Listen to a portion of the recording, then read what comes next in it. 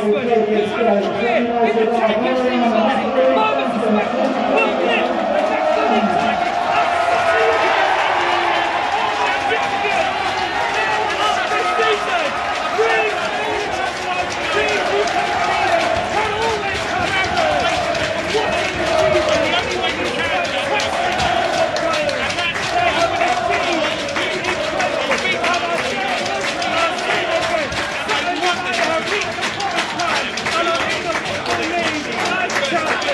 Hello everyone, welcome to another episode of the Not the 92 podcast.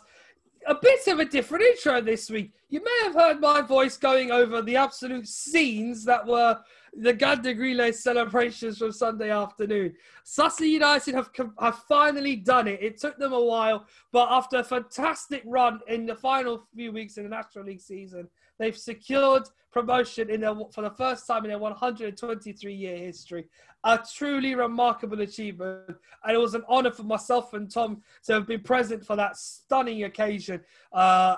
We were left speechless by that. And trust me, we're still, to this very moment, still living through it in our heads. It's history in the making, and to have been there to witness it was a true honour and a privilege, and we thank Sutton United for that. But the podcast is not just going to be, all about the wonderful achievement of Matt Gray's side and the stunning run they went on at the end of the season, as well as the challenges that have come with having the season as it has been this year. We're also going to talk about the wonderful successes of Warrington Riders and of AFC Hornchurch, who secured a wonderful success in the FA Trophy and Vase respectively. We're also going to cover the rest of the National League and news in relation to non-league as well. But before I get onto it, Tom Mitchell, as always, is with us. And as I said, he shared that fantastic afternoon with us at Ganda Relay. And Tom, I think like me, you haven't gotten over it either. Oh, it's an afternoon that Sutton United fans have waited for, 123 years. Obviously, there's Sutton fans who've been watching them from the very early days who obviously won't be with us anymore, but they would have been looking up from the sky so proud, and it was just an incredible occasion. And for the Sutton team to step up the way they did, under the pressure of having the opportunity to win the league, it was just remarkable. And I think it's just sinking in, not just the fans, but you see for the players of the club, they've created history. They are legends of the football club now. They're pioneers of the first set of players to take Sutton up to the Football League. And Matt Gray is the first ever manager. And, he put up a tweet very late last night. Just simply good night with a nice glass of white wine and the National League trophy, which of course Craig Eastman lifted at the weekend, which of course you heard in the intro. So incredible weekend of football, and of course the playoff race, more excellent twists in that as well. And that's heating up and going into final day, so we'll get more into that. And how can you forget as well, the non-league finals day on Saturday afternoon, 2 stunning games, so we'll get more into that as well. So it's going to be a great episode of certainly a top weekend of non-league football. Truly remarkable stuff. We're going to delve into, as Tom says, even more in a few moments. But we didn't put them in the intro this week because of the sheer achievement of Sutton United. So our friends up in Scotland, Moon Party, for their usual intro, Stranger Living in My Head, that was what you're used to hearing at the beginning of our podcasts. We've decided just this week, let them have a rest. We'll get them back on if you're used to the wonderful tune next week. And Faraday Sports, wonderful sponsors of the show as well, who provide excellent non-league kits and attire to many a club at any level. And I highly suggest you have a gander over at their website and their Twitter feed or Instagram feed too, to see what they can offer you if you're a big fan of your club, or maybe nudge your own little chairman to get them to provide your kits and stuff for next season, because I'm sure they'd be a great choice. Trust me, they're a fantastic bunch over there. And as always, if you are looking to get involved in the show, we always plead you to, no matter in what form, in what way, Twitter and Instagram, NT92pod, and our email as well, which is podcast@not92.com. You can give us your thoughts and questions on the show itself and anything you'd like for us to talk about. And we try our best to cover everything we can non-league wise. But we can't catch up with everything. So much we can only fit into a small space of time. But we must begin with the main news this week. What a fantastic achievement for Matt Gray, for everyone at Sutton United. It has pretty much been, it's the fairy tale story of all fairy tale stories. After 123 years in existence and a fair number of FA Cup surprises, which are probably the highlights of their history in football, in any level, let alone non-league level. Today, we sit here, me and Tom, recording this, having just 72 hours ago. Feels a long while. It feels so close, even still, 2 days after it happened. But we're still getting over what a day it was at Camden Relay to witness Sutton United achieving the impossible dream, the promised land, I called it. And I've joined the Football League as the 147th club, subjective obviously to various other clubs making decisions to switch locations or what have you. To join the league in the circumstances that they have in the season that they have had, in the circumstances we are in as well, and for most importantly to do it in front of the fans who've stuck by them throughout the season, a truly remarkable achievement. We played that little snippet at the beginning of the show because it captured how I felt the occasion was for, not just for me, but I'm pretty sure for everyone around me. I can't, Tom, for the life of me, get over it. So you were there too, and I can't still take away anything from that experience that says to me, I will forget this. This is something that will live in the memories of many a fan, not only of Sutton, but of many who followed the journey this season. Yeah, and everyone at Sutton must have been feeling like they were living a dream that day. It was just incredible. And as I said at the start, the way the team handled the pressure, and they did last week as well, people were tagging the main end of Hartlepool games, right, Sutton, they're going to slip up in them, surely. And to pick up 3-0 wins in each of those games, just simply outstanding, and a testament to the job that Matt Gray's done this season, that the effort that the players are putting, that they were, after Craig Eastman gave away that late penalty at Meadow Lane and it was dispatched by Ruben Rodriguez and it was in Torquay's hands, and people were thinking Sutton ran out of gas, and they managed just to find that little extra. And then they had that little extra on Sunday as well with the fans back. It felt like a fairy tale. And when Rob Milsom scored that free kick 10 minutes before half-time, there was a huge relief around the stadium. It was a very competitive, I'd say cagey 35 minutes. It was some good play, but you could tell both teams had a lot on the line. You can't forget, obviously, Hartlepool had a lot to play for as well for third spot. But when that Milsom free kick trickled in, it was halfway there. And then, obviously, it was the big decision made that it was handball against Armstrong. Dave Chandler strongly disagreed in his post-match interview, but if you do go and watch it back, it was actually a handball against the Hartlepool forward Armstrong, who bundled it in the net. And that split second, Sutton fans must be thinking, oh no, is this the moment where is this our title challenge possibly going to fall apart and it going down to the final day, and then will we mess up on the final day? I know what goes through fans' minds. It's not just what's going on at that moment, it's thinking the repercussions of it. But thankfully for Sutton United, the flag went up against Hartlepool, and you need those little bits of luck to go your way. But in fairness, Sutton's win was not lucky at all. They had some excellent dominant spells and just took control that second half. And when that corner fell to Louis John, he just prodded it home. It felt like an age that trickling into the net. And I think that was the moment for me where I thought Sutton are going to do it. I just felt that was the moment. I think that's the goal, in my opinion, that's going to be played over and over again for years to come.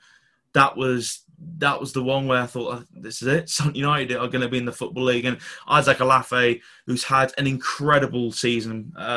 Again, what a coup it was from Matt to bring him in on a second loan, obviously after being pressed in the last month of last season on loan.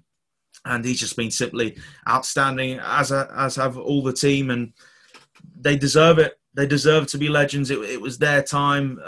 They've worked so hard this season. They deserved all the love at the end, and it was so nice seeing everyone wanted a picture with them, and it was so special for everyone, all the directors at the club as well, who've seen a lot of ups and downs, including obviously the likes of the chairman, Bruce Elliott. And even, do you know what, even Matt, in his short period of time, he saw that the tough times that Paul Doswell brought him in was going through, and Matt knew it was a big job to take on. And if you remember at the start for him, it wasn't great. He was sitting 23rd in the league in November, in 2019, and Sutton just kept on losing. It was an awful period, sort of that October to November last season for Sutton, but Sutton pulled it round.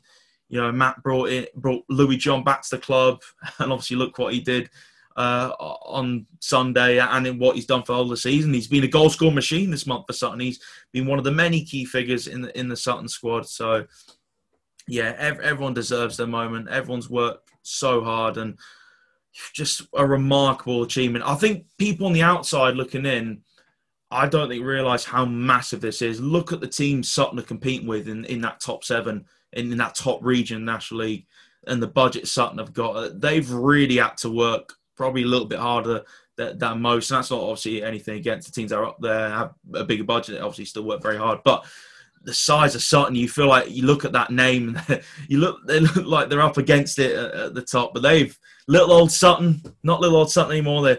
They've held their own, and they've won the National League, and congratulations, because it's been thoroughly deserved. And what a tussle it's been between Sutton and Torquay as well. It's been a thoroughly enjoyable National League title race, and of course the likes of Stockport and Hartlepool, they've played their part as well. Sutton have had to work extremely hard to get to this point and achieve what they did on Sunday afternoon. Absolutely incredible. As Tom described it eloquently as well. He, I'm sure, like many, will have shared and echo the many thoughts of Sutton fans that were not only there on the day, but were watching on BT Sport when the trophy was lifted by Craig Eastman. And the story of the game, he also summed up brilliantly. Sutton weren't all that bad, and I think did have a bit of luck at the start, but in the end killed it off after the controversial moment that Luke Armstrong had for Hartlepool. It will still be the neck is Dave Chandler's crawl, that's for sure, because I'm sure he'll have to reflect on it as his side try and chase the semi-final game, especially with it being a home tie. If he finished second or third, he will hope that it will not be a defining moment in their season. But just for Sussex to achieve this is truly remarkable. They went on winning 7 in the last 7. They won the final 6 in the last 7 final games. Terrific achievement. They've been so good this season, and they've had blips, but they've not lost 2 in a row. They've never been they haven't been beaten often by more than the odd goal. The only time they have been beaten convincingly was a 4-0 tonking by Wrexham way back in November. But even then, it was early on in the campaign, and a lot to be reflected on. Another point Tom raised up was November 2019. They went away to Torquay United, obviously, as Tom mentioned, in the relegation zone. And Matt had only been in the job like full time as manager after Paul Doswell's announced his departure. He'd only been in the job for the best part of 4 to 5 months, and has started, tweaking with the team, trying to find the right formula, and encouraged the side to, play the best football they could. And they struggled in that first third of the 1920 season. We weren't obviously a part of the podcast, weren't around then, but we certainly were around looking and watching what they were doing, trying this new project, this new venture that Sutton were going on, trying to, make their way up the leagues.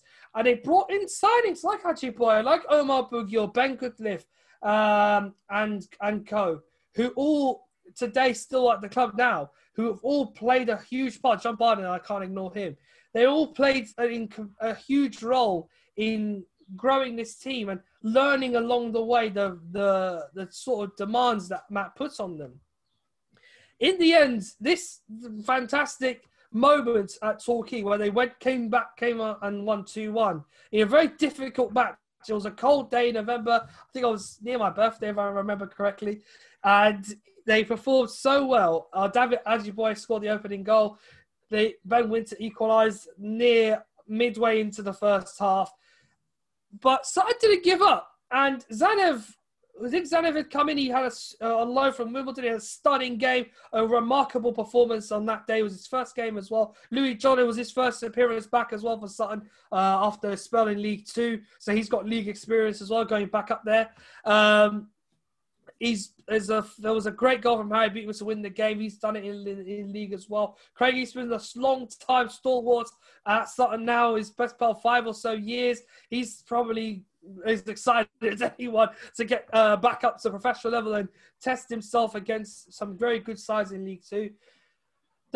All those players combined, I think that particular day at Plainmoor was the start of what basically was the incredible run that they've been on. There's a table, if I remember correctly, where Sutton, after they beat Torquay, didn't really lose many games. They lost the best part of 4 or so matches between the time they won at Torquay and the time the pandemic curtailed the season, and they couldn't finish, obviously, what was looking like a strong finish to a very difficult season. They came back, and in this season, this current season that they're about to finish, they've been so good. They've started with a 3-0 win against Maidenhead. They've won the title with a 3-0 win against Hartlepool, who were a little while ago contenders for the league title. They kept the core of that side that was so strong at the end of last season. And it just seemed that the jigsaw puzzle which they were trying to create or complete was getting finished a lot faster than you'd think it would, than you would normally expect it to be. Some clubs come down from the National League and start preparing for life there, thinking it's going to last years or so. Sutton have only been in that division for 5 years. They got promotion from the National League South in 2016. And still, players then who took part, like Eastman and now Jamie Collins on the coaching staff, have all still remained there. And there's so much I love about this. I love about the club that I enjoy seeing on a weekly basis, that we talk about on a weekly basis, that they've earned the status of being a member, no longer not the 92. They are 92 now, but they have earned this status on great football, on some truly wonderful characters and some fantastic people, not only on the pitch, but those who do the hard work off it. The chairman, Bruce Elliott, and Adrian Barry. Jason Goodliffe is the right-hand man to Matt Gray, who's done all the hard defensive work. He's such an expert player. He's learned his hard grafting in the league as well to be able to provide such a good, good wingman for Matt to be able to build his ideas and his philosophy on. He's picked the right man in Jason Goodliffe. It's truly remarkable. And the achievement there, they're all going on together. It's a community effort as well. It's not just the players and the fans and the people around. It's everyone in Sutton who have followed the club through the hard times, especially on the time they were in the FA Cup, as far as they did against Arsenal, beating Leeds on the way, then I guess Cheltenham and Wimbledon. We could talk all day, but a truly remarkable achievement to see off Hartlepool, to win the National League and earn their right as a Football League club. And one thing's for sure, like we followed Harrogate and Barrow this season, we'll follow Sutton on their journey next season as well. Before we move on, it's only right you hear from the people involved in the wonderful occasion. We've managed to get exclusive sound bites from our friends over at Sutton United for that wonderful afternoon at Gander Green Lane. We start, of course, with the manager, who I'm sure has, as you can probably hear, has plenty to smile about. Feels unbelievable, Tony. I'm so pleased. I'm so pleased with so many people at the club. I've been here 2 years, or 2.5 years, and I've felt a real affinity to the club, and so many good people here. You know, Paul Doswell bring me to the club, and the 11 years that he's brought success and the foundations that he gave me, along with Ian Baird, and the help that they did integrate me into the job. Bruce, AB, the whole board. Really sad to lose Brian Williams this season, and certainly a big result for him today. And I was thinking of him before the game and during the game actually, and I'm really pleased we managed to do it for him today as well. The staff, the players, you guys, the fans. I'm trying to think of everyone because everyone is together on this, and I'm just so pleased for everyone connected to the club. Nan, now you hear from Bruce Elliott. He's been at the club just as long as anyone, and he's seen the incredible project through.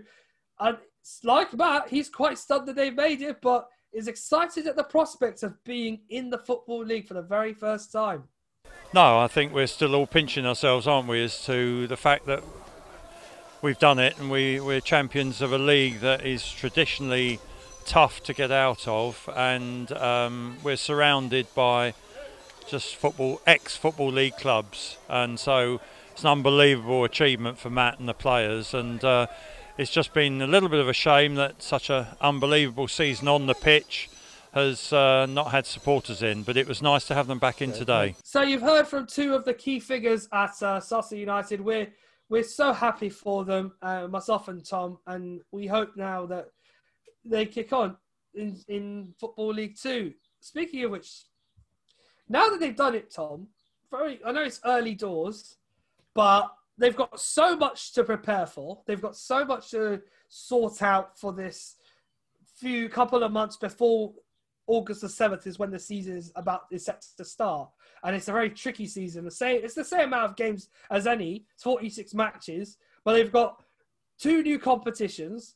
They're in the first round of the FA Cup now, so they don't have to worry about the preliminary shenanigans that they've been dealing with the last couple of seasons. And I think for Matt Gray, that's a huge sigh of relief.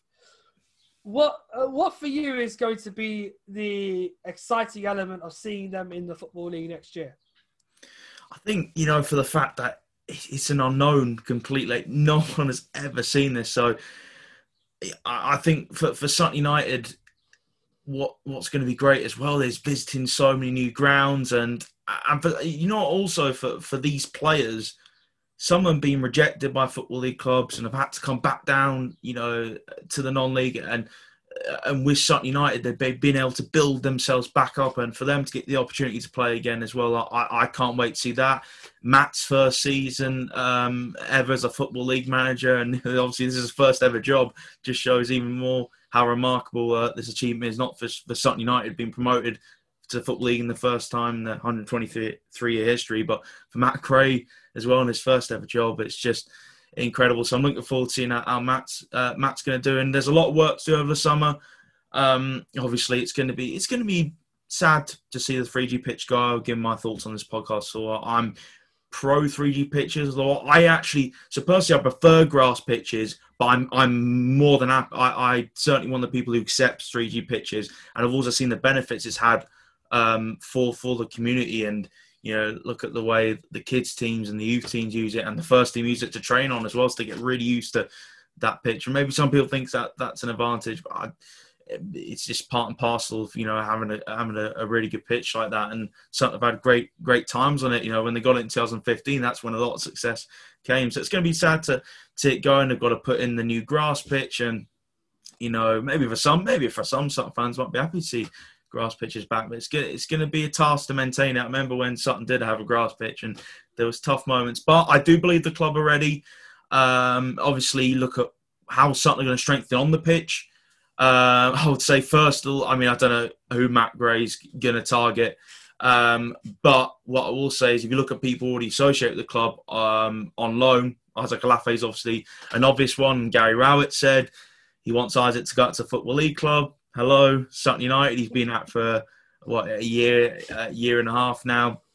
That is the perfect place to go and spend a second full loan season there. Get that experience in the Football League now with a team that he's just bedded into perfectly and knows everyone so well. And also Donovan Wilson, I think really getting that firepower up front. Bath are going to demand quite a big fee for him for obviously for a club like Sutton United, but so they should. But Bath have more than every right to do that. He's been extremely good for Sutton United, and the movement he has up front, I could see him causing Football League defences so many problems. And he's got everything as a player. He can set up goals and he can link up the play, and obviously he's got that great finish on him as well, inside but outside the box as well. You've seen so. Certainly, I think Alafe and Wilson will be early targets for Matt Gray, and we'll see who else. he brings in. So it's just going to be so exciting. Gandergreen Lane as a Football League ground. Who would have thought that all those years ago? I don't think anyone, probably people, probably wouldn't have heard of Sutton, so many years ago, or probably may have remembered them slightly. The older generation may remember them slightly, for beating Coventry 2-1 that time. But in a league sense, no one's really known Sutton United for many years, to the wider public. And now here Sutton United are part of the 92. So it's going to be so exciting to see. And it's going to be one hell of a journey. I don't know where Sutton United are going to be taken next by this incredible manager and set of players, but I think it's exciting times ahead. Is it going to be a challenge? Most certainly. Is there going to be some tough moments next season? Most certainly. But I believe, looking at this team and the manager and the whole setup of the club, they're resilient. They can take the tough times and build on them to make themselves stronger. And I believe Sutton could really make a fist of it in League Two. And I'm really interested to see what they do over the summer, see how they're going to prepare to get on next season in League Two. I think it's going to be exciting to see how it all blossoms and how it all plays out. And I, for one, can't wait. Terrific achievement. And as me and Tom are probably waxed lyrical about already, it's even though Sunday, when we record this, is a Tuesday night evening, but Sunday was only just a couple of days ago. We still haven't gotten over it, and I think a lot of Sutton fans are still quite hungover from the celebrations as well on that wonderful evening. So, massive, massive congratulations from everyone here on the 92 to Sutton United for the incredible history-making promotion to the Football League. And as I said, we will follow every step of the way with them next season, along with whoever follows them up from the National League. And whilst Nick sure it's not the last you're going to hear from us, we're going to keep updating you on their progress around Gandergreen Lane, as we have thankfully got some nice access from them this season. So we'll give you some more good news on what their progress and what they aim to do in the next few weeks regarding the pitch, because they're still training on it this week. They have one more game left, which we'll cover shortly, the final weekend of the National League season, which is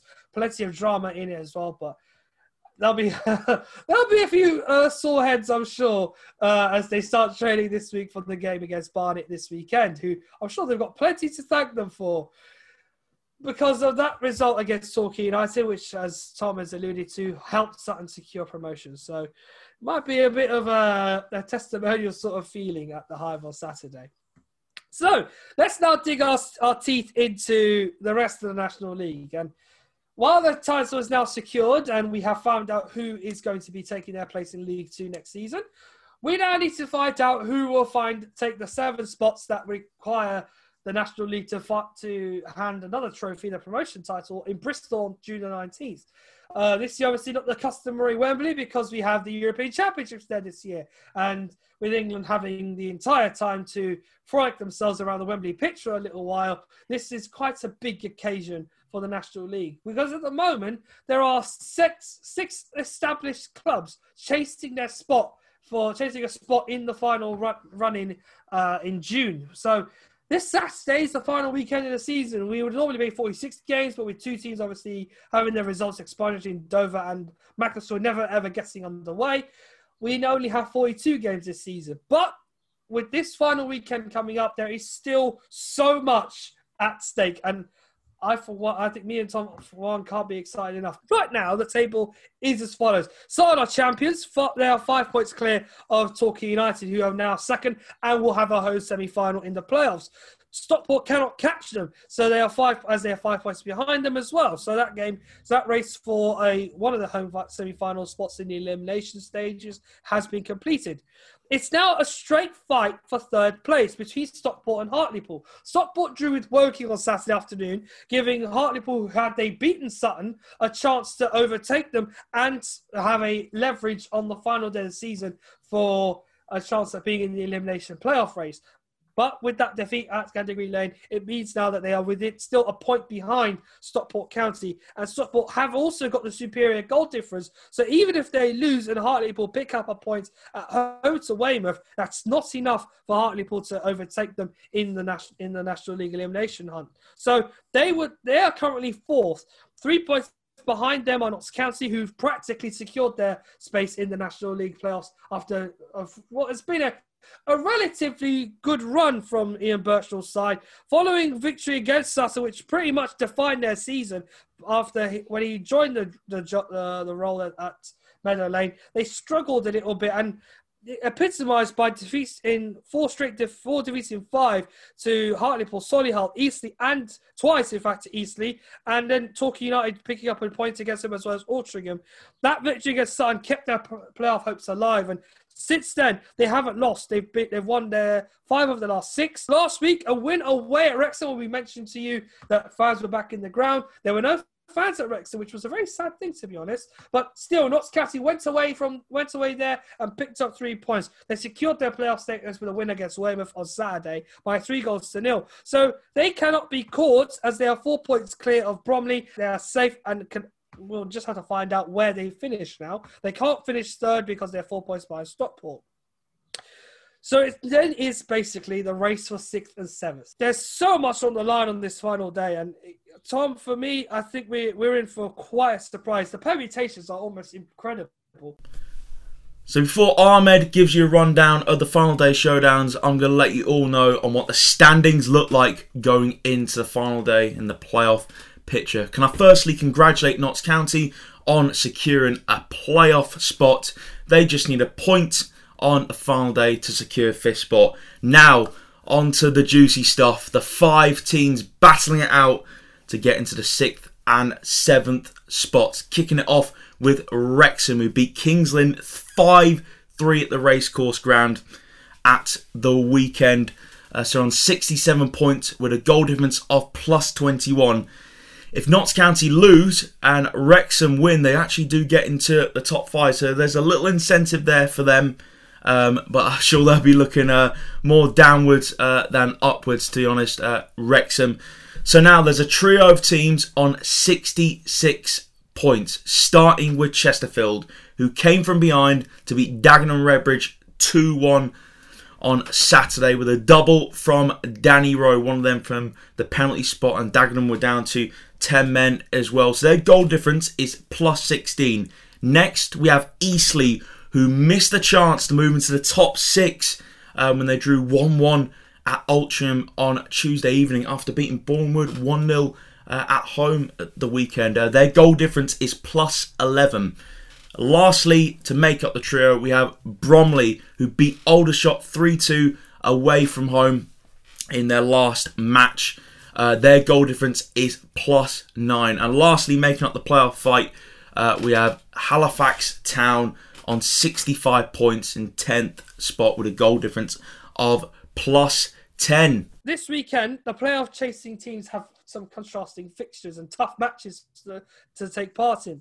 Notts County host Bromley. They're in the reverse fixture. The game ended 2-2. So Bromley have an idea of what it's like to play against Ian Birchnell's side already. But Birchnell has his team already in the playoffs. So Bromley will be hoping he turns up with somewhat of a different team to the one he's been playing in the last few weeks if they are to get a spot in the top 7. Wrexham played Dagenham and Redbridge away from home, and that's on BT Sport. So there's some pressure being put on McReynolds' team. That is R.R. McReynolds' team. They are the obvious Hollywood owners of the club, having promised a promotion bonus if they make it. And they did kind of tweet to Sutton that United when they secured their title this week. Well done, son. We'll see you on the way up to League 2. So there's a big calls from over in Wales, and it wouldn't be too bad if they made it, especially with the investment the two Hollywood stars have made this season. Solihull play Eastleigh on the final day as well. Lots riding on that game against Solihull Moors at Damson Park. And obviously, pretty much it's the big game of the day. Halifax against Chesterfield. Chesterfield in 7th against Halifax in 10th. And there is a point separating the two. Halifax probably the team with the worst form heading into this final day of the season, trying to sneak in at the last hurdle. Tom, who in your eyes do you see making it into this really exciting playoff race? So Ahmed, who do I think is going to get into playoffs? I think Eastleigh are going to get 6th. They'll win at Solihull Moors. I think Wrexham will draw away at Dagenham and Redbridge. I think Notts County will win at Bromley on superb form at the moment. Ian Birchnell's talked about they need the momentum going into playoffs. They want to carry it on, and I think they will. I think it'd be heartache for Bromley missing out. So we have Chesterfield away at Halifax Town. So as it stands, the way I think it's going to go, the winner of that game will get in to the playoffs.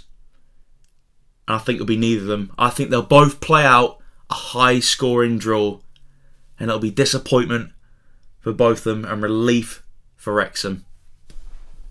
I'm going to say Eastleigh will get in, and Wrexham, because I just think Wrexham have probably the most to lose. It's harsh on Chesterfield because Chesterfield have played so well this season and have been at times incredible to watch. They had a great home run in the season before. Sutton went over there and ended it earlier on their way up to first position. They have been peerless at home, and I just don't know how they can go to Halifax, who've also got something to play for. It's a high stakes game. There's so much on that game against Halifax, and likewise, like Chesterfield, they'll need a bit of luck. They'll need to beat Chesterfield to end their hopes, while praying that Eastleigh and Bromley slip up as well. But I just see Wrexham going over Dagenham and turning up for this one more time before start and building momentum before this playoff race, because with this takeover that they've had this with McReynolds taking over, and their intent and the run they've been on, they've won 3 of the last 4. They lost obviously to Notts County last week, which I'm sure would have helped them in trying to cement their place in the playoffs. They still went on and put a fantastic performance on against Kings Lynn. And if they needed an excuse to prove to the fans that, we are not going to just be National League forever, I do think they can make it this season. If not, I'm already going to tip them to be a side that challenges for the title next season, just based on the heavy investment that is being put in by McReynolds. And while I see that the competition next year will be equally as intense as it has been this season, I think now more than ever, it's going to be incredibly difficult for Wrexham to miss out on this race for promotion. If they don't make it, they'll be in the promotion hunt next season. That's my gut feeling. If they make it, it's going to be an exciting race for promotion. I can guarantee it. But I'll put my neck on the line. Eastleigh, Wrexham in the final 2 spots on the final day of the season. You can see it's hard for us, and we've watched so much National League football this season. It's as hard for us as it has been watching that promotion race. So to see how it ends up on the final day, we just hope that it's entertaining. We hope that it spoils us to the core. And also that we wish every one of those sides the best of luck in their respective games. We hope that it's going to be a really enthralling weekend that comes up. On Saturday, Altrincham play Torquay United. I'm not going to be surprised if Torquay sack it off and rest a number of players for the playoffs, because really there's not much for them to play for on this weekend. The champions will go to Barnet, and as I mentioned, Guard of Honour will be preparing for them, and the Barnet fans, I'm sure, will be very respectful, as they have done the favour for Sutton to give them the title. So there'll be some keen followers there who'll be welcoming them to the Hive. I'm sure they'll want to one-up them just as a measure of, we did the favour for you, so you kind of got to treat us with a bit of respect today. We hope that next season is a bit more fruitful for them. Bournemouth against Maidenhead, Bromley, Notts County, Dagenham, Redbridge versus Wrexham, Halifax, Chesterfield, Solihull, Eastleigh. All 4 of those games have so much riding on that playoff race, and I urge you, if you're a fan of those clubs, whatever you hold on tight to, you hang on to it, because it's going to be a roller coaster on Saturday lunchtime.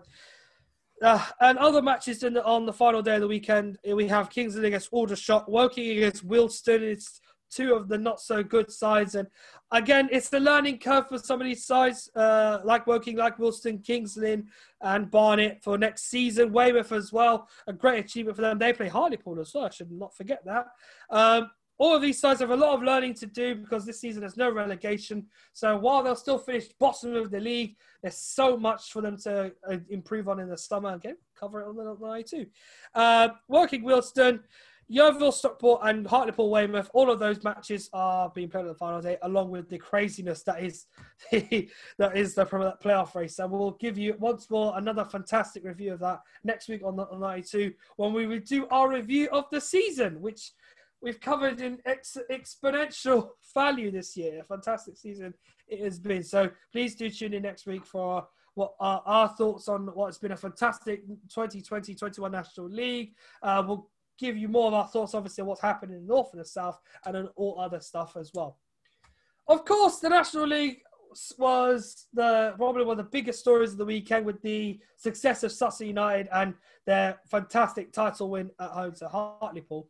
But there were two more finals to be determined as to who would win two of non-league's biggest trophies, the FA Vase and the FA Trophy. Finals were held at Wembley this weekend in front of fans, which is wonderful to see. And I was there in person doing matchday duties for the FA. A fantastic occasion as I was so glad to be there to see the fans of Binfield, Warrington, Rylands, Hornchurch and Hereford. Hereford, it was their fifth visit to Wembley and only their second in 5 years. The last time they were at Wembley was, let's just say, Morpeth Town. We'll still want to remember that one quite well. But they've not been there for 5 years. There was a lot of excitement. There was a lot of thrills and spills. We've actually managed, thankfully, to acquire some wonderful matchday experience listening for you. For the next few minutes, you're going to hear a friend of ours, Connor Reid, who normally is a women's football commentator, but has recently been given a chance to cover the National League this season, as well as the fantastic run to the finals for most of these clubs in the FA Vase and FA Trophy. On Saturday, he was at Wembley. He did commentary duties for the FA as well. So very quickly, I'll explain what he does. He does the talking on the audio description in headsets for those who can't see. He's managed to do a wonderful thing and document his experience. So hopefully you enjoy it. And here is Connor on what is a wonderful day for two of non-league's finest clubs. It is 11 a.m. and I am inside Wembley Stadium, and as I look across onto the pitch, I can see both Binfield FC in their dark blue kit, training kit, and on the right-hand side we have the Warrington Rylands. Now, Warrington Rylands are currently playing in the North West Counties League Premier Division. However, due to the newly updated Step 1 to 5 system in the FA and certain teams getting voluntary promotions as well as voluntary relegations and some promotions awarded on merit, Binfield are one of those teams who have been pushed up into Step 3. Warrington Rylands, I believe, are remaining in Step 4 for the time being. But maybe an FA Vase trophy will do them a world of good. I thought I'd just give you a little bit of context and history about the fixture before we get underway soon. Binfield, they are known as the Moles. It's a small town in Bracknell, and well, they are incredibly popular in their small area. I was reading on the news that everybody in Binfield has been putting the bunting up and supporting them in preparations for today's game. They have two managers, a man called Carl Withers and his joint manager, who's also a midfielder for the team, Jamie McClurg. He actually took a penalty in the penalty shootout win against Union Services of Portsmouth in a 4-3 penalty victory. And Chris Gray saved the winning penalty to make all of the difference in that game. Wouldn't be the first time Binfield have won a non-league cup before. They are winners of the 2012 and 2018 Floodlit Cup. They are currently playing in the Hellenic League Premier Division. Their chairman is a man called Bob Bacon, and their former manager, Roger Herridge, left the club after nearly 7 years.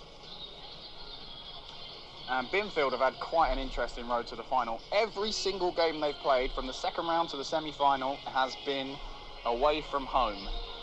And technically, based on the way that the lettering is done, Binfield are the home side in Wembley Stadium. but it's the Rylands, also known as the Blues, who have had a slightly longer trip. Thank you very much. And they seem to have quite a full squad for the occasion, interestingly enough. They've beaten last year's FA Vars finalists, Hebburn Town 1-0 in the quarter-finals, before seeing off Walsall Wood at home. They've played the likes of Jarrow FC, Paddyham, Longridge, Shildon, West Auckland Town. And we will soon be getting underway with all the pre-match festivities, and I'll try and keep you updated with my opinions on the game and how everything goes. But yeah, that's my first little opening foray for you. It is half-time at Wembley Stadium, and what a first half for the FA Vars, I must say.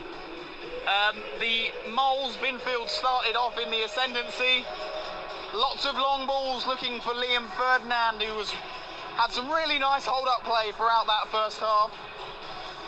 A few times they tried progressing the fullbacks forward, they managed to win about 5 or 6 corners in that first half, Binfield, but never really did anything from it.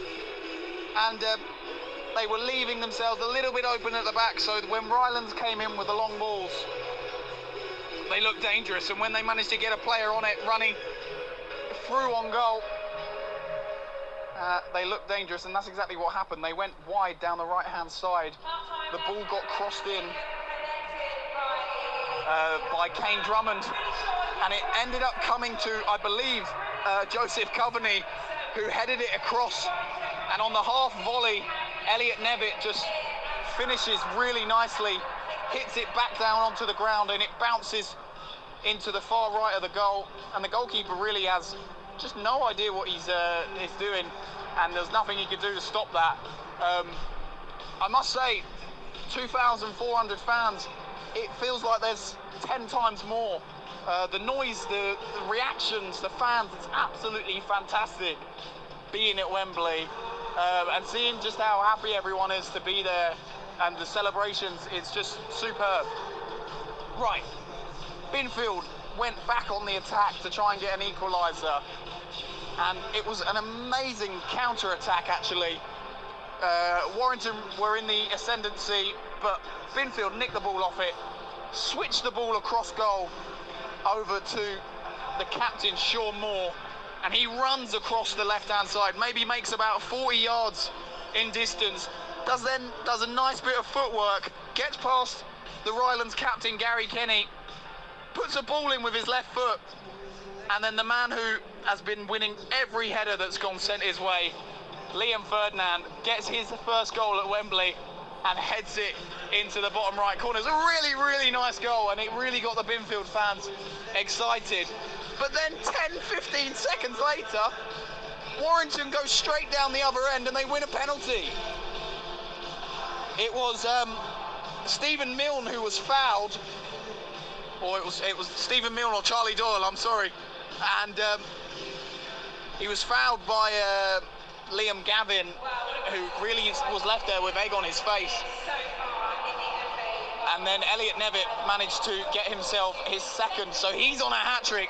Imagine that, a hat-trick at Wembley for Warrington Rylands in the FA Vars. What an amazing day it's been so far. It's been really enjoyable. The referee, John Busby, he's letting heavy tackles go. It feels like I'm watching a Step 5 game, but it also feels like I'm watching a massive final. It's been really exciting. The fans have been really good.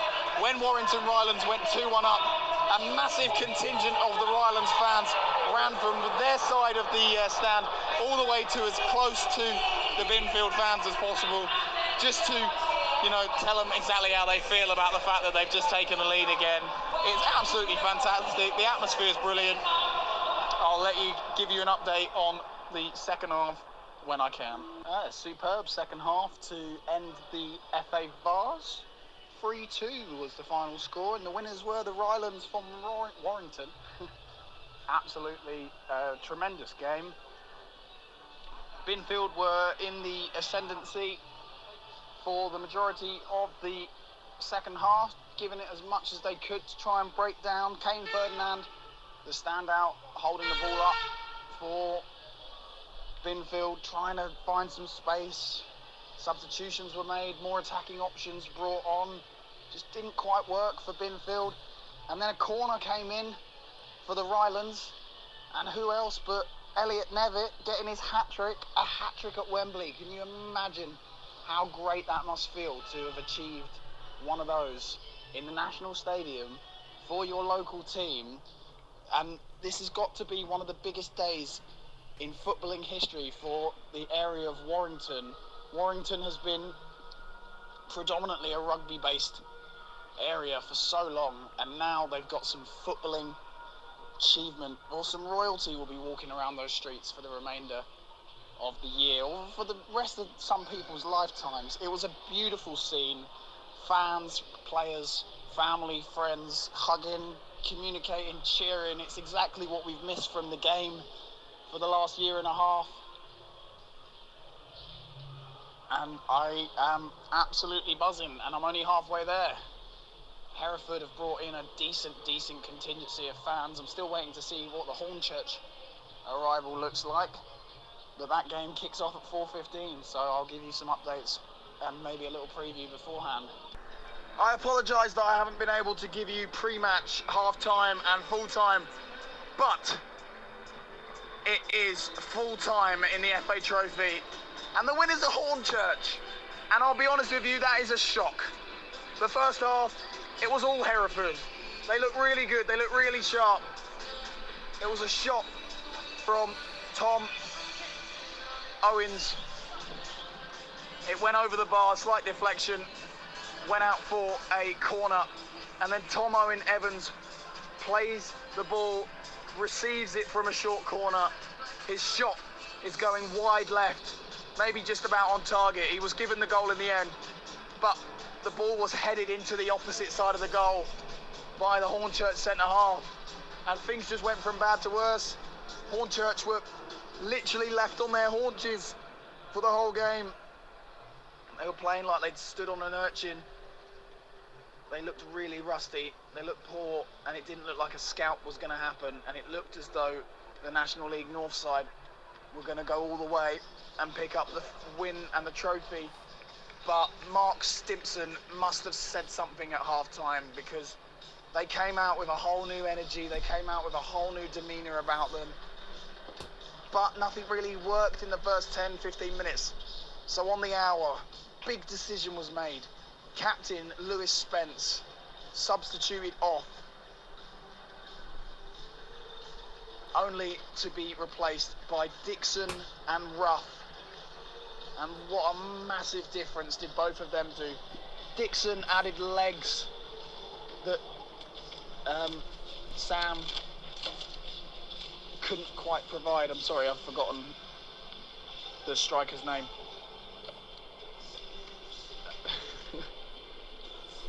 Dixon provided legs that the previous striker didn't, and Ruff just got so much of the ball, and he allowed Nash to be more free, and it was Ruff who had a massive part to play. And all of a sudden it's 1-1, and then next thing you know, a long ball played up, Dixon with the head up, and it was Nash swinging his left foot at it, only for him to get substituted before being given the Man of the Match award. And then with 5 minutes left to go, it was 3-1 thanks to Brown. A brilliant job. He managed to put it under the legs of the Hereford goalkeeper, and it's a real game of two halves. You never ever thought that Hornchurch had this in them, and now they're still on the pitch. They're still waving it around to those of you who decided to stay in Wembley. The Hereford faithful have all gone, unfortunately, but Hornchurch, there's still a few of them left out. They couldn't be more over the moon. Haven't played a competitive game in 2 months. It looked like it in the first half, but then again, the same can be said for Hereford. They didn't look that bad in the first half. Second half, they barely got a sniff.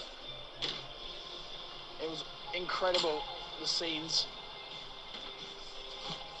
I'm very proud of Hornchurch. I'm very proud of Lewis Spence, because I work with his sister Drew Spence. She's been on this pitch 3 times before in the FA Cup final with Chelsea women, and now he has an FA trophy to his name. He'll probably be a little bit disappointed that he got taken off after the hour and he wasn't responsible for the comeback, but he's the captain, he's led his team, he lifted that trophy, and now they make their way back into the tunnel and the dressing room, knowing full well that they have done something historic today, and it's incredible. 2 fantastic games, the vase and the trophy. If I wasn't at Wembley, maybe I would never have given them a sniff, but it's been an absolute privilege to be in the stadium watching that today. I hope that I can listen to the podcast when this is done out and hear your thoughts, because I imagine you both watched it as well. I was thoroughly impressed with everything I saw. Non-league football all the way.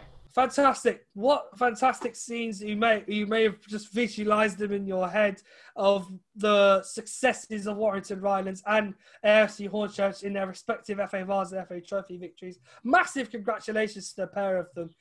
First and foremost, Warrington Rylands, a great game against Binfield, and a hat-trick in a final is very often like one of those like dreams people have, or boys have when they're young and think they can, when they get up to playing football on a bigger level, they still have that dream. For Elliot Nevitt to score a hat-trick at Wembley in front of fans for a trophy, that must be a dream come true for him. Massive congratulations to him. And secondly, to Hornchurch. We've actually rooted for them in this competition, me and Tom. We would not hide it. We've rooted for them since they got past, I think it was Maidstone in a fantastic game. And ever since then, we thought they could win this now. They could actually go on and win this. When they pulled off what they pulled off against Notts County, then we thought, okay, now they have a real chance. No disrespect to Hereford or to Binfield, worthy opponents, fantastic finalists, and have done so well to get as far as they have. But Tom, from your point of view, just how incredible achievements they are for Warrington Rylands and for Hornchurch, especially for the way they both managed to win those finals. Yeah, both very historic occasions. So I'll start with Warrington Rylands' victory over Binfield, and the first time in their 115-year history that they've won this competition. As you mentioned, Ahmed, Elliot Nevitt to score a hat-trick at Wembley. And it was a lovely hat-trick as well. A volley, a penalty and a header, all sorts of different goals. And, what a victory for Warrington Rylands. And what a game to get the day going. It was thoroughly entertaining, as Connor documented. And I've got to give a huge shout out as well to Liam Ferdinand. It was the day of the strikers, and I thought that the pair of them were unplayable that on Saturday lunchtime. And what a spectacle it was for both sets of fans, and for a club of Warrington Rylands' size to go and do that, and also for the week they've had as well. They're one of the teams that are newly promoted. Obviously, they were waiting nervously for the news to come out from the FA. So sometimes being Warrington Rylands fan, and for me now, looking at them from the outside, you think of Warrington as a rugby league town, and now the football club is starting to take a bit more, play a bit more of a role, and start to look, the opportunity for them to take more of a centre stage, in Warrington. And what an achievement for them to go and win, one of the biggest non-league competitions in the FA Vase. And Warren's probably have ambitions now. I think we've had a taste of it. We want to win more, maybe win the FA, trophy in the future as well. If they can carry on their rise. And it was just a wonderful afternoon, a wonderful game of football. And yeah, what a story! And what a story it would have been for either of these. You can't forget Binfield as well. They refused to lie down, and it was such a competitive game in the closing stages. Even though no one was able to add their name to the score sheet, it was such a fierce contest, and both sides enjoyed a lot of chances. And it's one of those ones thinking it could have gone either way in the end. And it was what a watch it was. And For me, both sides can be really proud of themselves, and they can take this going forward. And they've done their fans proud, and and what a great feeling it was. See fans back in the stadium. This leads me on nicely to Hornchurch's win, because that was some end to the game, wasn't it? Oh my word! When Nash edged in front of the goal and put that close range effort in, the noise was incredible. I mean, obviously for yourself, Ahmed, you were there Yes. as well, so you really must have felt that. and then for them to go and seal it, in stoppage times, put the cherry on top of the cake. Caught Hereford on the counter attack. It was Brown who found space down the right flank. He evaded Haynes and eventually shot past Hall to put the result beyond doubt in Hornchurch's favour. And for them, I talk about Warrington Rylands creating, 115-year history.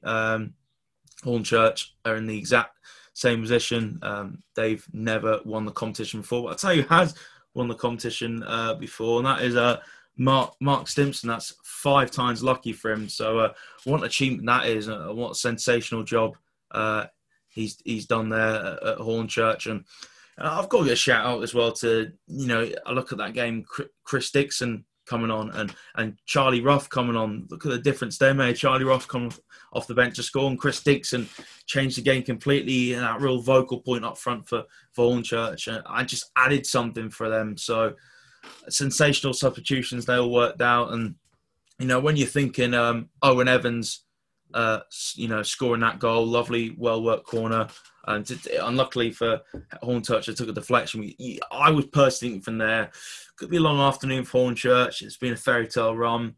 Is it still meant for them? My word, it was sensational. In the sunshine as well at the end. You couldn't have written it. It was sensational. So congratulations to Warrington Rylands and Hornchurch.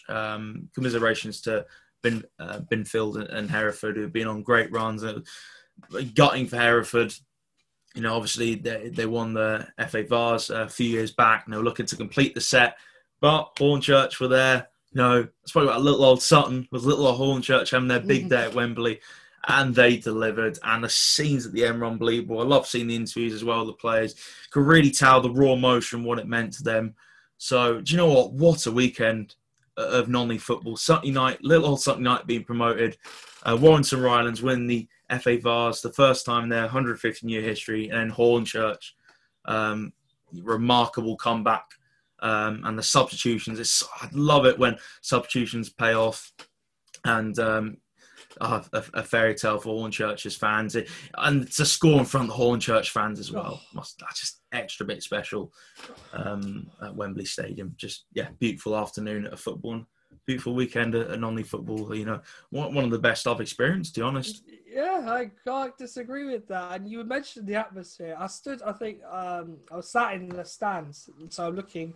I pretty much got the whole atmosphere around me. The Hereford fans to my right, the Hornchurch to my left, and when the second goal went in for Hornchurch, the raw emotion off the bench from Stimson and his substitutes, everyone, they flew onto the touchline. Absolute pandemonium. The second goal was probably my favourite goal of the entire day. There were some great goals that Nevitt scored, as well as Ferdinand, who I think they pretty much ran the weekend in terms of solo performances.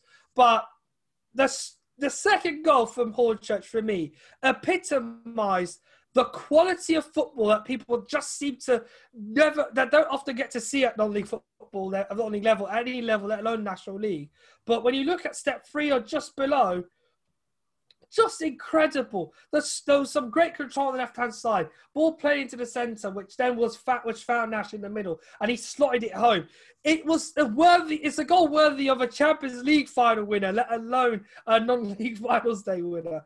It's a stunning bit of build-up play, loops up towards the middle and finished brilliantly by Nash, who is poetic as well. The man who's been top scorer this season in the competition, to score that winner, it just seemed the story was written for him to do it, and he did it. And the Hornchurch fans going bananas was equally as enthralling as well. So for me, I was at a loss for words when they scored that second goal. Equally as such when they popped the third one in. Brown just running and running and running. It seemed he could never be caught. And when he did get there, the euphoria at the end. It's indescribable how incredible it is. As I'm sure captured by Connor in his post-match comments, it's stunning way to win a trophy like that. And well, here's the weekend for the pub teams, really. So they have their day at last, and trust me, they deserve this. All of them, Sutton, Hornchurch, and Warrington. They're a rugby league town, as Tom said, and their achievement cannot be overlooked either. For years, I think they've only ever seen one kind of ball, and it's the oval one that they play and roll around their feet a lot. But it is an enjoyable sport. I can see why they love it, but they've now got something else to be proud of, and it's a great achievement for Warrington Rylands as well, and David McNabb's team as well. They've earned that title. They've earned that trophy. They did it the hard way, and Elliot Nevitt will be a name that goes down in football history in this country for scoring a hat-trick in a final. It's very rare for players to score Wembley hat-tricks, but when you do it, you go down in history, and his name will be in the records of Wembley Stadium for many years to come. As long as you're a Warrington Rylands fan, you can hang on to that for a long time. So massive congratulations to all of those. So for all of those fantastic achievements to Sutton, to Warrington, and to Hornchurch, this weekend has been a weekend for the pub teams. But for some, pub team no more. For others, we hope that it's the beginning of something special. And obviously, commiserations to Hereford and Binfield. But Hereford, it's about starting next season now, preparing to try and make a sustained challenge in the National League North. And over for Binfield, it's a chase to get out of their division, and hopefully they can use this as a momentum and a period of building to restart their hopes of getting up the leagues as soon as possible. We flipped our show this week, as you can clearly see. We've done the results first because of the sheer drama and incredible moments that have taken place this week. So now we go on to a little bit of news. There isn't much to cover in terms of news this week. Just a couple of topics that have caught my attention. It's quite astounding, this story. While we've seen successes for clubs this week lifting trophies, there's a club that have played 2 semi-finals this week.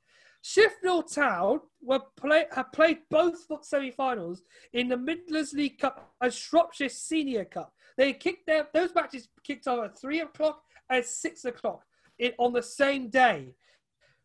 And they won both of them. They won the first one against Seek Hunters by 2-0 in the West Midlands League Cup, before beating Allscott Heath 3-0 in the Shropshire Senior Cup at 6 o'clock. We've seen stories of clubs that have played 2 games in one day before at non-league level. But to win 2 semi-finals and get to the finals of your respective competitions, Tom, that is absolutely incredible. Big congratulations to Sheffield. Well done to them. Oh, that's some afternoon for them for winning 2 finals. Winning 2 semi-finals, that is ridiculous. Yeah, my heart goes out to them. They must have been knackered by the end at the end of the day.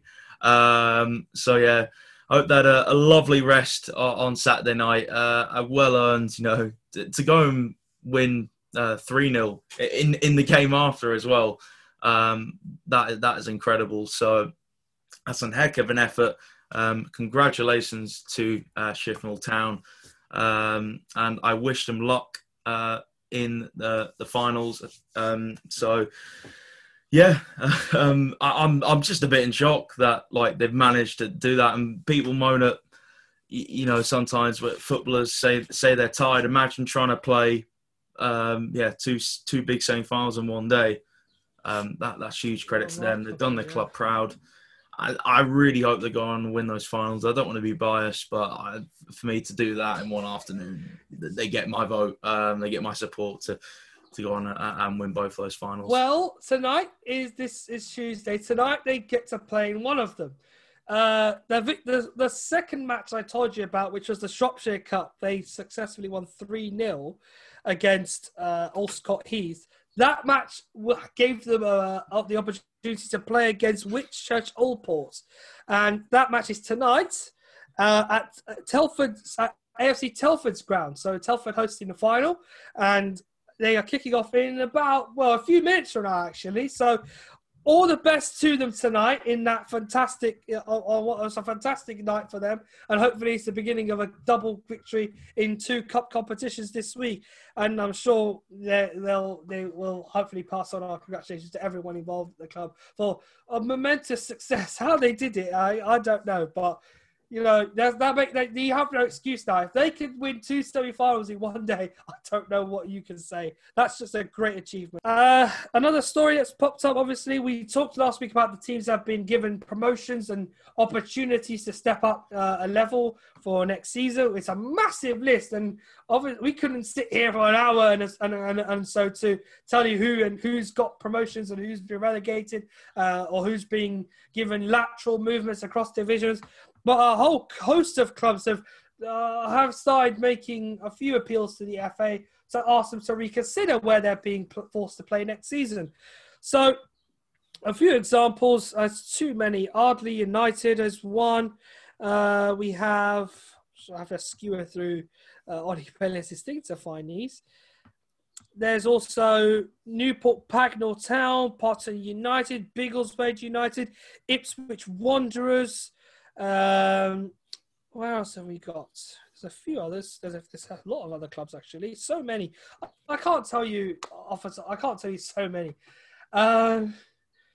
Yeah, to be honest, Tom, it's a tricky task to all these appeals. But what are your thoughts on these club appeals in terms of movements across leagues that they are not pleased about? Would you be of the group of people that feel that it's better to stay where they are or be closer to a league that they feel is more competitive to another one? Yeah, I'm in support of those clubs that are appealing. I think there's a few that feel it's just been mismanaged a bit, and I think location-wise as well, there's a few complaints about they'd rather, again, be in different leagues so they could. It involves a bit less travel, so obviously we know that costs a lot for the club. So I completely understand why certain clubs, you mentioned Wallingford and Amersham, are doing this. And, you know, Easington United Sports, Ardley United. So there's, as you mentioned, Ahmed, there's a lot of clubs, you know, that have been involved in the changes. And, yeah, I feel that it's the right thing to do to try and get themselves in the best league possible, instead of just accepting it, think no, we want the best for this club and we're not happy with the league we put in. So yeah, we want change. We want to be in the league that's going to benefit our club the best. So I wish them luck. Hopefully they'll get the best for their club and what they want and what they feel would be best to take them forwards. But it's certainly a hard job allocating teams into leagues, and obviously there's been some teams that have been devastated that they've missed out on promotion, and people are sometimes unhappy that they feel like it's on more what facilities you got, but obviously that is an important factor to the FA. So there's been lots of debates about, you know, sort of the standard league and what leagues clubs want to play in and location wise and the facilities. So there's a lot to take in. There was, as I mentioned, there was so many movements. It was hectic to read, to be honest. The amount of changes that goes on in the lower leagues. Clubs from high clubs don't see this sort of stuff. Like how many leagues are in the English football pyramid and how it needs to be sorted out. And yeah, hopefully it can be all sorted out and everyone's happy going into new season, going forwards, because obviously, you know, welcoming back fans, the clubs want to be prepared in the best way possible. Absolutely, and I'm excited for an opportunity to go to the first non-league game within my remit, because I've been watching football. I've been doing, me and Tom collectively have done a lot of games behind closed doors this season, and I've talked into empty atmospheres. But over the summer, we're going to try and go to pre-season events or matches that clubs are hosting and capture a thought or two about what the fans think. There's a way of improving, you know, your contributions to our shows, and we also hope to give you an opportunity to listen to us a lot more. So we're going to try and watch as many non-league games outside of National League during the summer as possible. That's what I'm going to try and do in between many other responsibilities I have in this summer. It's a crazy summer with so much going on. But we hope that all those clubs who are involved in the appeals are successful and are able to return to where they believe they can compete best. And also, we can see more next season of the competitive football that is played at lower levels below the top 3 steps in non-league. So all the best to everyone there. So we've pretty much covered everything this week. We haven't got much else to talk about. We wish we could, but so much threadbare news this week. It's dominated by everything that's happened on the pitch this weekend. And for what it's worth, it's good that that's the case, because history has been made for Hornchurch, a wonderful success in the FA Trophy, great win for them over Hereford, a wonderful achievement for Warrington Rhinelands against Binfield. But I think it's safe to say our Star of the Week award and Stars of the Week goes to Sutton United, because they've been the best team out of 21 others this season, on top of which they've just won the National League above 6 established ex-EFL clubs. To achieve that is incredible, and on a threadbare budget, in a pandemic, in a challenging season, where it's on all the time, no respite, no time to rest, barely any, in fact, without even having a moment to breathe in let alone think about the next game.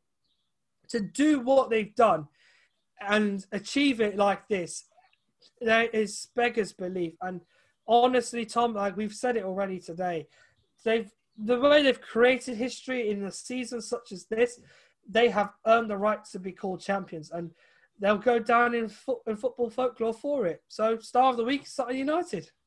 Stars of the Week. For me, Ahmed, they're immortal in Sutton. They have taken this club to a place it's never been before, and they've been a joy to watch all season.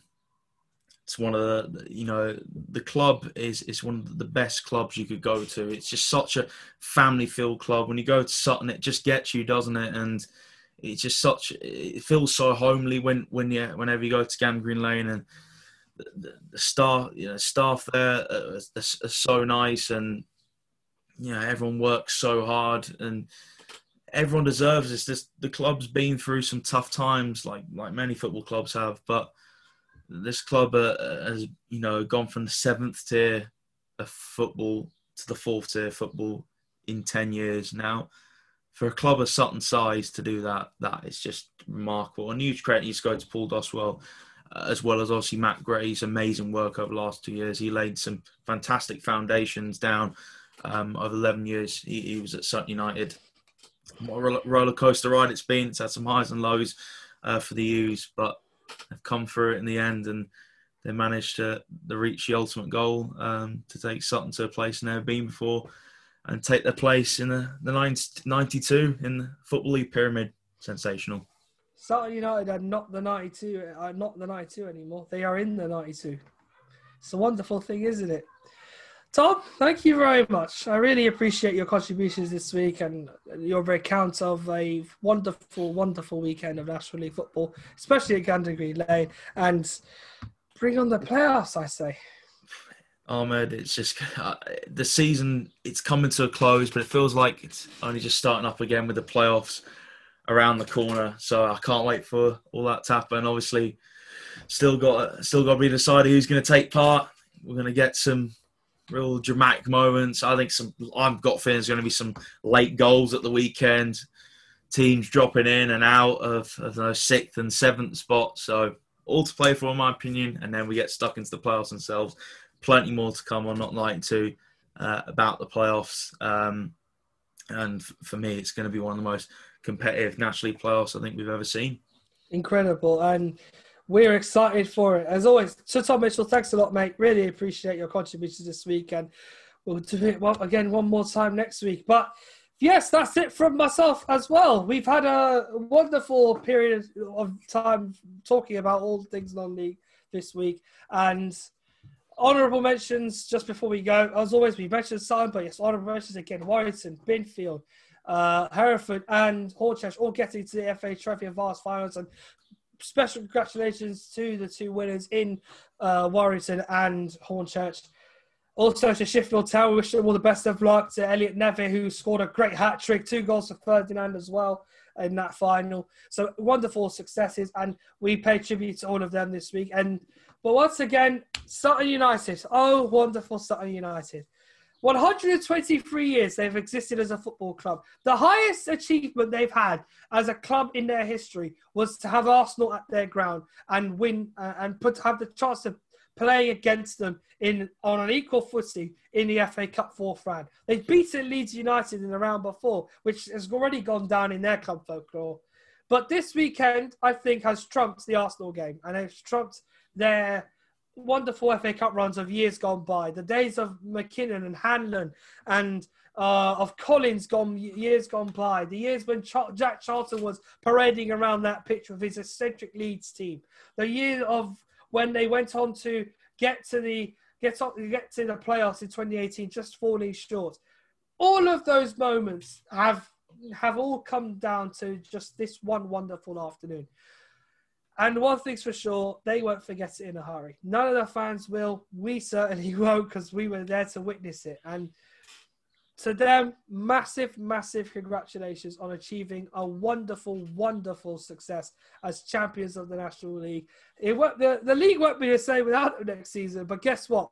We still will cover the National League in its entirety and beyond next season, even without Sutton United. But one thing's guaranteed, and it is definitely guaranteed, it's still an exciting league. And we promise you can, if you stick with us, you will see every step of the way how exciting it can be. So until next week, we have a great show for you next week, our end of season review. We give out, well, they don't necessarily matter to these clubs, but we give out our end of season awards. We give our favourite moments of the season. We also talk about what next season could offer and look ahead to the playoffs as well, especially after what is hopefully going to be a dramatic final day in the playoff race for the Vanarama National League.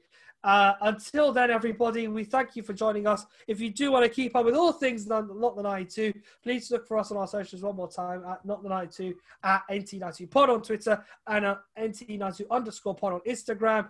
And then it's podcast at not92.com if you want to know more or ask us about anything regarding our show, or even send us questions or stories about the week that we may have missed. But beyond that, we appreciate you sticking with us for the time being this evening. And one more time, we'll leave you with how we started our show. Have a good old listen, and we'll see you very soon. Ray Eastwood, who's had a career in the Championship, moments of spectacle, will live the next